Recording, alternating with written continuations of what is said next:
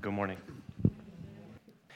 In the 21st century, if you want to learn a new skill, you're likely going to turn to the master of all trades, YouTube.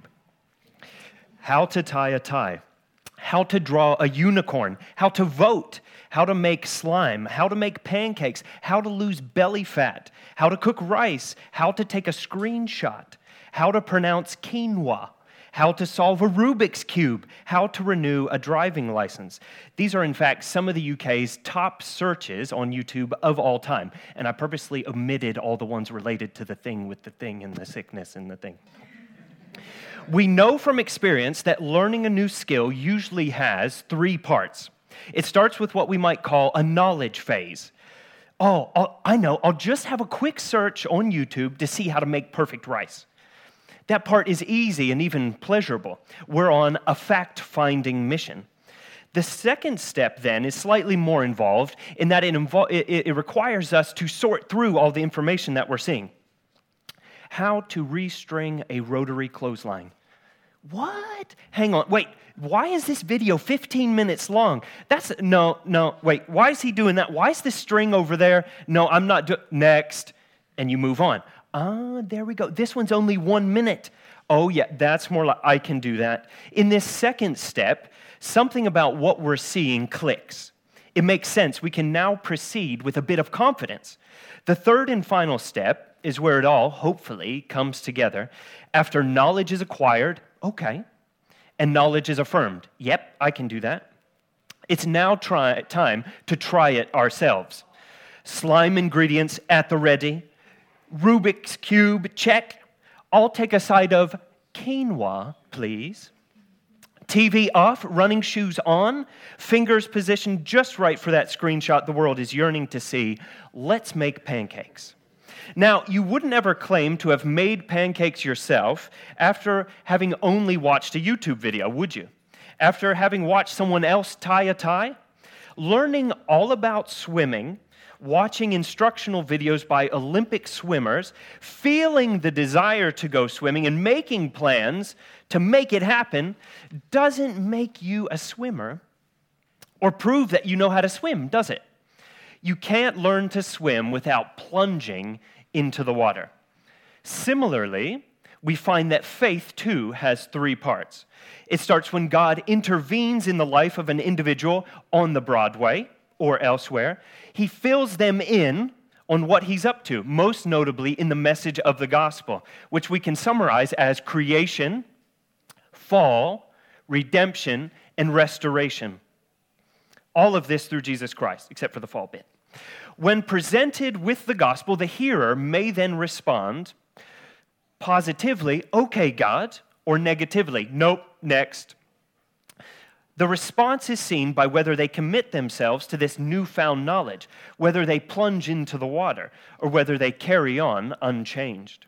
Christians for centuries have therefore found it helpful to describe faith in three parts: knowledge, affirmation, a yes, and commitment. But because Christianity is a relationship with a person, it's not just commitment to a set of truths, though that is, of course, essential. Our capacity to develop intimacy and to decide between emotions and feelings and to sense God's Spirit moving in us, in the soul, is crucial to maintaining and cultivating commitment to God. These three elements of faith, the knowledge, the affirmation, and the commitment, are indispensable for helping us build a broader understanding of the concept of faith. An additional definition of faith then becomes trusting what we have reason to believe is true. We see that faith is an action, an active trust, and in our case, it's an active trust in a person, God. In this series on faith, we are hearing about the people of old who responded with faith when God interrupted their lives. Last week, we looked at the life of Noah and how he walked faithfully with God. By faith, Noah was sure of the things that he could not see. He had a certainty of what he could not see and a hope, namely that God would rescue him and his family. from coming judgment. By faith, Noah pleased God. By faith, Noah understood that this world was not to be held on to. By faith, Noah understood that the past, he understood the past, looked to the future, and lived in the present. He hoped in God for a better future. He took God at his word. By faith, he chose to walk with God rather than being pulled by the current of society. By faith, Noah obeyed God, built a big boat, and sought refuge in it. By faith, Noah worshiped God. In holy fear, Noah partnered with God. Noah took the plunge. This week and next, we're looking at the life of Abram, or Abraham. We read about him in the Hall of Faith, where we're spending some time throughout this series in Hebrews chapter 11. I'm going to read from Hebrews 11, the bit that talks about Abraham from verses 8 to 12. By faith, Abraham obeyed when he was called to go out to a place he would later receive as an inheritance. And he went out without understanding where he was going. By faith, he lived as a foreigner in the promised land, as though it were a foreign country, living in tents with Isaac and Jacob, who were fellow heirs of the same promise. For he was looking forward to the city with firm foundations, whose architect and builder is God. By faith, even though Sarah herself was barren and he was too old, he received the ability to procreate, because he regarded the one who had given the promise to be trustworthy. So in fact, children were fathered by one man, and this one as good as dead, like the number of stars in the sky and like the innumerable grains of sand on the seashore. That's Hebrews 11, 8 through 12. Now earlier in Hebrews, in chapter 6, we are warned not to become lazy, but to be imitators of those who inherit the promises of God through faith and perseverance. What would cause the author of the letter to the Hebrews to organize his sermon around a series of warnings, to give a series of warnings to his readers, to his hearers? From chapter 10, the chapter which precedes our Hall of Faith, we get the impression that those to whom he is writing are experiencing severe persecution. So that we read in chapter 10, verses 32 through 39, "Remember the earlier days after you saw the light. You stood your ground while you were suffering from an enormous amount of pressure.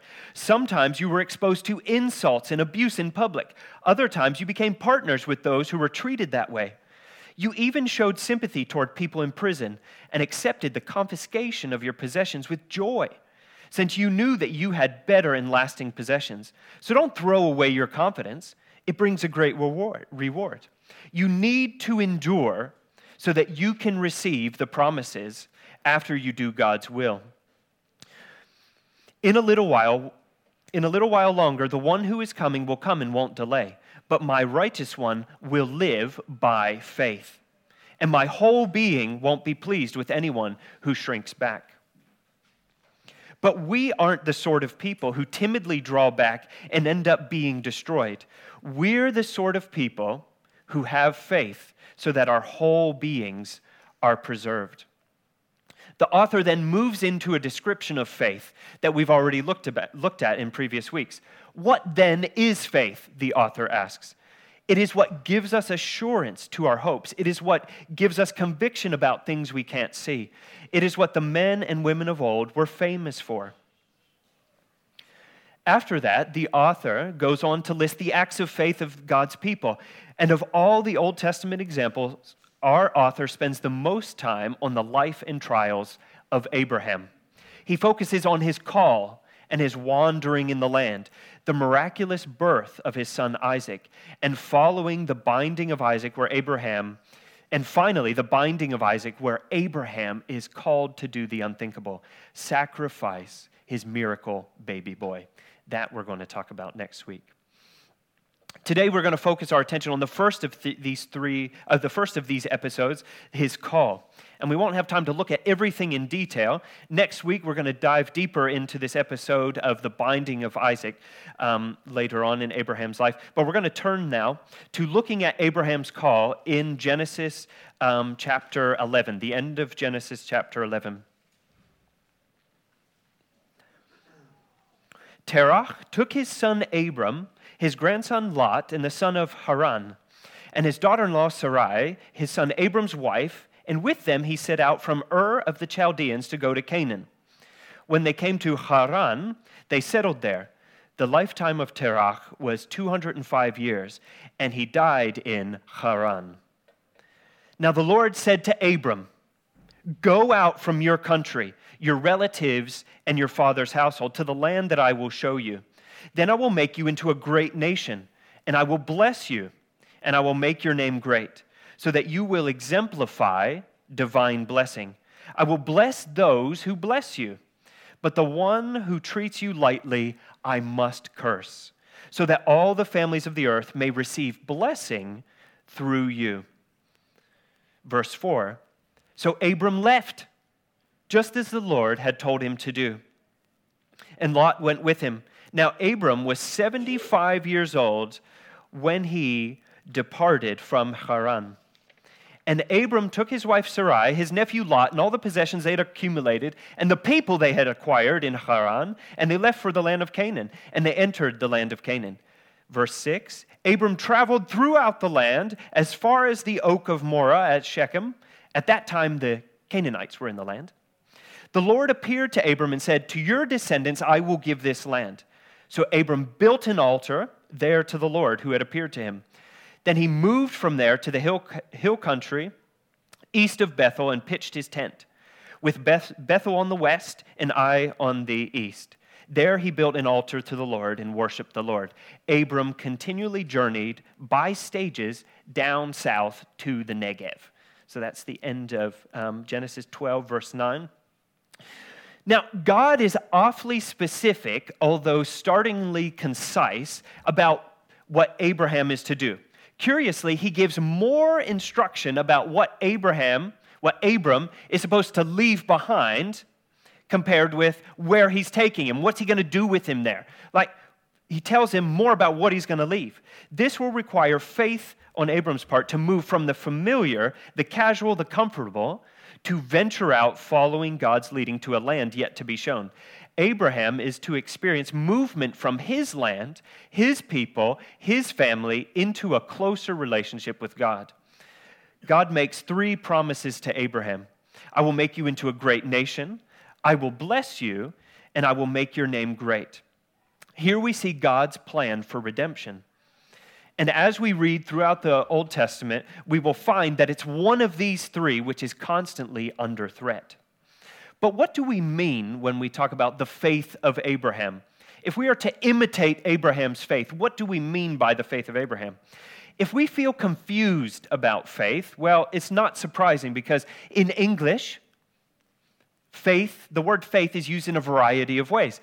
And even in the Bible, faith language is used in a variety of ways. It can mean any number of things, and we get the impression that it develops from the Old Testament into the New Testament. Even so, it's crucial that we understand it because faith is a central part of the relationship of God and his people. If we are to be God's people, we are to live lives marked by faith. So what do we mean by faith? As we mentioned earlier, some have found it helpful to divide faith into 3 parts. Faith as knowledge, faith as affirmation or agreement, and faith as commitment. An exploration of these 3 parts will hopefully cast light on and give us greater appreciation of not only faith, but how Abraham walked with God. So let's look more closely at faith as commitment or loyalty. Faith as commitment or loyalty is a relationship marked by faithfulness and is demonstrated by obedience, as we saw in the case of Noah.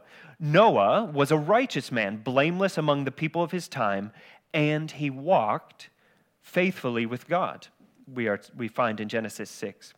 When we look at this 3rd part of faith, faith as commitment, we find that the concept of covenant is key.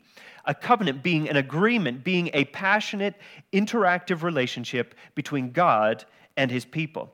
We see that to have faith in God or Jesus is to be faithful to a covenantal bond, like marriage, which is initiated by God and bound according to appropriate promises and expectations on both sides. Faith viewed this way is not just a mental exercise. It's not just a list of things to memorize and repeat or get somebody else to say. It is a response to a relationship that shows itself in our emotions, in our actions. Faith is a relationship of loyalty that goes in both ways. Yes, by faith, we know that God exists and that he rewards those who seek him. But we do not always know what he is up to in great detail, nor can we always have complete certainty that our personal understanding of him is entirely accurate. While faith as loyalty does assert certain things about God, it seeks to demonstrate faith by walking with him, listening to his voice, faithfully obeying, faithfully bonding. So too, the author of Hebrews introduces the faith of Abraham this way. By faith, Abraham, when he was called, obeyed and set out for a place that he was going to receive as an inheritance. He went out, though he did not know where he was going. Abraham demonstrated faith by affirming God's promises, not audibly with his mouth, but visibly with his feet. The Lord said to Abraham, "Go from your land." So Abraham went. Simple as that. In response to God's call, Abram started down a path of loyalty to the one who called him out. All of this with the imperfect knowledge of the future. Go from your land to the land that I will show you. Feet do not insist on understanding. Obedience doesn't require complete knowledge, but trust. Trust not as a heartfelt emotion, but a putting into practice of the conviction that God has plans for my well-being and not for my harm. He has plans for a future and a hope. We may think of Abraham as a shining example of faith, but that was not always the case. It was a process. God turned Abraham into a model of faith. In the very next episode after his call, if you keep reading there in Genesis 12, Abraham tries to give up his wife to another man. Probably because she was barren, because she was unable, or they were unable to have children. And later in life, he would attempt to do it again. Abraham is very much on a faith journey. He didn't start out as a shining example of faith, but God took him there. He learned to trust God through life's trials, and so must we. God is faithful, such that at the end of Abraham's life, God will say of him, "Abraham listened to my voice and kept my charge, my orders, my decrees, and my instructions." And it's my desire that the same would be said of us as well by the end of our lives as God carries us along. How can we not trust a God who continues to demonstrate himself trustworthy and faithful? Faith exercised in this way is a mind-body exercise where we demand of our bodies what our mind may struggle to affirm. Abram is commended for setting out when called, even though he didn't know where he was going. It is not so much faith in action as faith action. Faith actioned. Faith that moves feet before it moves mountains. So what does the message of Hebrews, this call to endure, and the faith of Abraham, what do they call us to today? We too are called to faith action. We are called to leave certain things behind while faithfully walking with God to a place and a personality that he will show us. At the start of the new year, I made the mistake of informing my children that my New Year's resolution is to become the kindest person they know. Like you, they replied with laughter. They know that I have a long way to go. But their laughter has spurred me on to print out a bunch of 1 Corinthians 13 passages around the house on little A5 pieces of paper and keep them up. And my goal, I've got one on the bedside table, I've got one in the bathroom, and I've got one in the kitchen. My goal this year is to make it the first thing I read when I wake up. Every day, I know that I have a long way to go and that I'm not going to get there by accident. Every time I put the kettle on, I look at 1 Corinthians 13. Love is patient. Love is kind. It isn't jealous. It doesn't brag. It isn't arrogant. It isn't rude. It doesn't seek its own advantage. It isn't irritable. It doesn't keep a record of complaints. It isn't happy with injustice, but it is happy with the truth. Love puts up with all things. The kindest person my children know? What a challenge when it feels like child rearing exists not for our self-satisfaction, but for our sanctification. When else in life are adults constantly pushed to humble themselves, all while being subjected to routine tests of patience? Love is pushed to its limits when 3 a.m. cries sound beckoning a bleary-eyed parent to set off on a benighted journey throughout the house. Raising children, being in that close of a relationship with another human being, is a tool that God uses to chisel away the things on us that are not of Him, to reveal the person He has created us to be. This week, I made the mistake of asking one of my children to read the 1 Corinthians sheet to me. Their sweet little voice provoked me with each little pronouncement of love's character, because I know, with each of those, I knew that my conscience was calling to me that I am not patient. I am not kind. I do act arrogantly. There's a reason why Paul lists love among the spiritual gifts. If we are to love as Christ loves, that means that it will have to be His Spirit who will bring it about in my flesh, because I can't do it. I can't do all these things. I want to, and I need His Spirit to help me. I can accept, like Abraham, to embark on the journey of trusting God because He's intervened in my life with this word of Scripture. I'm embarking on that journey, but it's the tendency to wander and the temptation to give up and return to a former, less than godly way of doing things that I on my own cannot avoid. But as Paul says at the end of 1 Corinthians, thanks be to God who gives us the victory through Lord Jesus Christ. If we think primarily of Abram's faith as one of mental assent, agreeing to a body of doctrine, then we might find it odd to suggest that sort of faith needs to be put into action. How do you put into action something that I agree to in my mind? How do we enact doctrine if not through obedience to the one who gave it to us? Seeking the Christian virtues of faith, love, hope, in response to the same being shown to me by God in Christ is the fuel of faith action. Faith enacted, faith actioned. Faith actioned, in this case, starts with understanding, finding out what God requires. Faith as knowledge. It's my hope that by reading 1 Corinthians 13 every day, I might start to grasp what love is.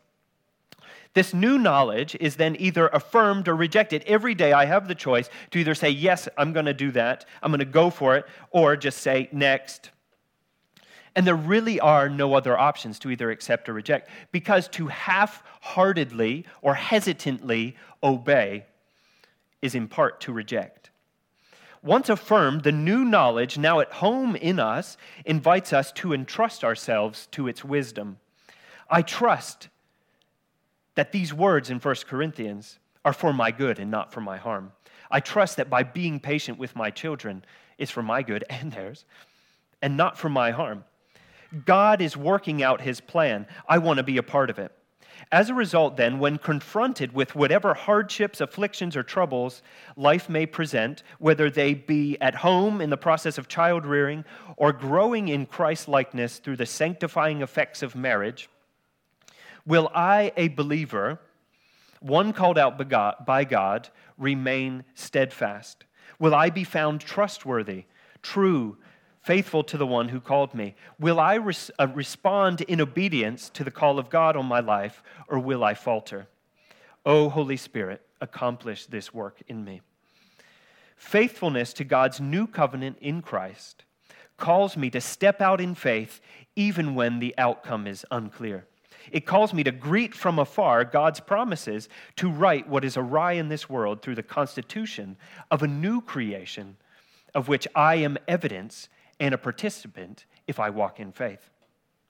Guided by the Spirit, I will step out in faith today by being obedient to the things that I know God has already called me to.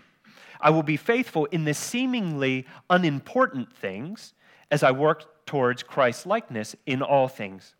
I will investigate the Scriptures with fellow believers, both ancient and modern. To keep the cycle of faith ever maturing, I will seek to embody faith, seeking understanding, as I learn more about who God is, and in turn, more about who I am, affirming this truth with my heart and entrusting myself to Him with my feet. How is it that without faith it is impossible to please God? Because He has already told us what He requires of us. He has told us how to please Him. Trying to seek His approval any other way is a fool's errand. He has prepared good works beforehand for us to walk in them. Faith is required to please God because faith action responds favorably to His good intentions. It starts with that knowledge-seeking exercise that we talked about. It gains an awareness of what God's up to. That comes through reading the Bible, meditating on Scripture, conversing with God in prayer, and conversing with others over meals and drinks. It's secondly an awareness brought about by the Holy Spirit that knowledge is true. It's one thing to have the knowledge, but am I agreeing to it? Am I saying, yes, that's true? When it resonates with us, when we accept its truth value. But it shouldn't just stop there with the first two steps of faith. Because as we read in James, James says, you believe that God is one? You believe that God exists? Well, you do good. Because even the demons believe that, and they shudder. So we know it's not enough to just know and affirm the truth about God. That's why thirdly and lastly, we must step out in a trust that leans into the truth, a whole person awareness, acceptance, and handing ourselves over to the object of our faith. We entrust ourselves what we have reason to believe is true. What links together the recipients of Hebrews with the heroes of faith is the need to endure faithfully amid life's challenges. In hardship, there's the temptation to abandon the faith to avoid further persecution. At these times, we are called to demonstrate faith. We are called to demonstrate faith when we want to give up or when the outcome isn't clear. We are called to put faith into action when the world around us makes earthly life uncomfortable. Faith, when the lie presents itself, that it's easy to escape this or that look of judgment. The lie that we're missing out on something by doing things God's way. The lie that we're missing out on the fullness of life by not participating in this or that social function, to avoid being the odd one out. When the fear of missing out in the eyes of the world collides with the fear of missing out in the eyes of faith, who wins?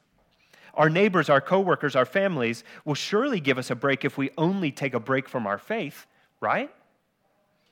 The hall of faith in Hebrews 11 tells story after story of a faithful God and those who trust Him, those whose lives are marked by faith. How did God do it? By faith. How did these people of old accomplish what they did? By faith. By faith is repeated over 20 times in this chapter. God called them out to live a life of walking in fear of Him, while temptation all around beckons them to abandon and chase after a more ephemeral life, one that's fleeting. Our natural inclinations draw us back to our old selves, don't they? It's always easier not to be patient. It's always easier to keep doing the things we've always done. But faith calls us to persevere, to step out, to take daily leaps to follow Jesus in ways both ordinary and radical. But we are not persevering so that we ourselves can create our own self-made future.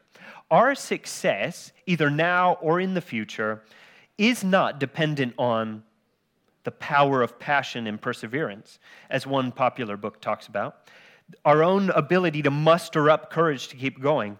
We look rather to the one who is passionate about fulfilling his promises, promises that stretch right back to Abram and run down through the centuries, undeterred generation after generation. We look to a God-created future, not one that we create. Elsewhere, it's been pointed out that 'tis not the dying for faith that's so hard. Every man of every nation has done that. It's the living up to it that is difficult. Whatever God calls us to, no matter how clear or unclear it may be, let us respond in faith like Abram. Faith like Abram's faith, faith that moves, faith of a friend of God, as Abraham is called.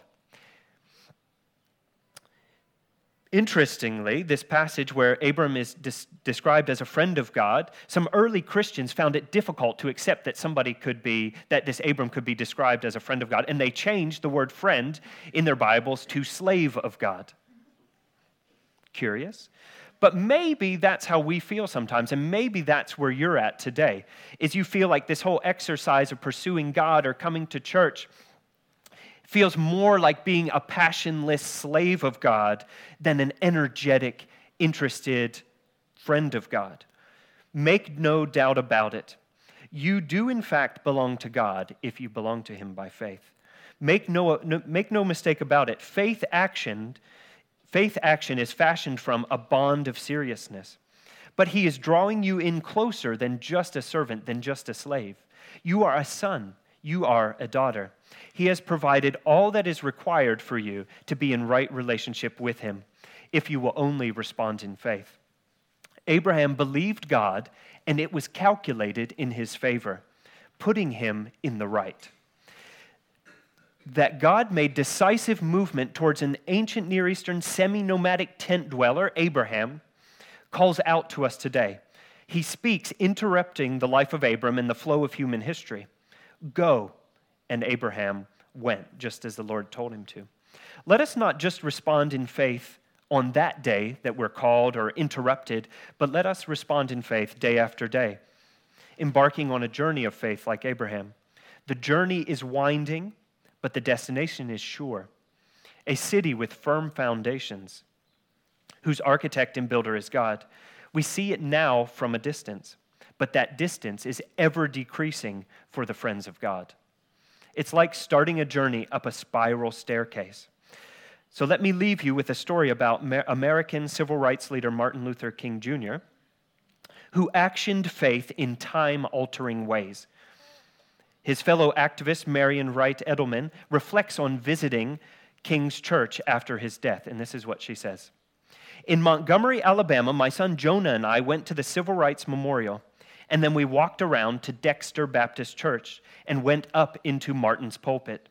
I'd forgotten what a little place it was. We looked out from the little pulpit into that little church and talked about how something so big started from such a small place. Just a lot of committed people of faith in church on one side of the street, and all the power of the state of Alabama in the Capitol right across the street. As a young lawyer, I used to listen to Dr. King in chapel at Spelman College.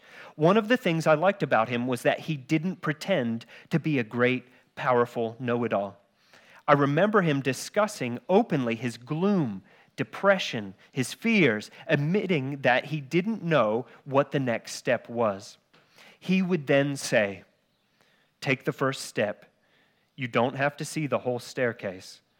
Just take the first step." Let us take the first step.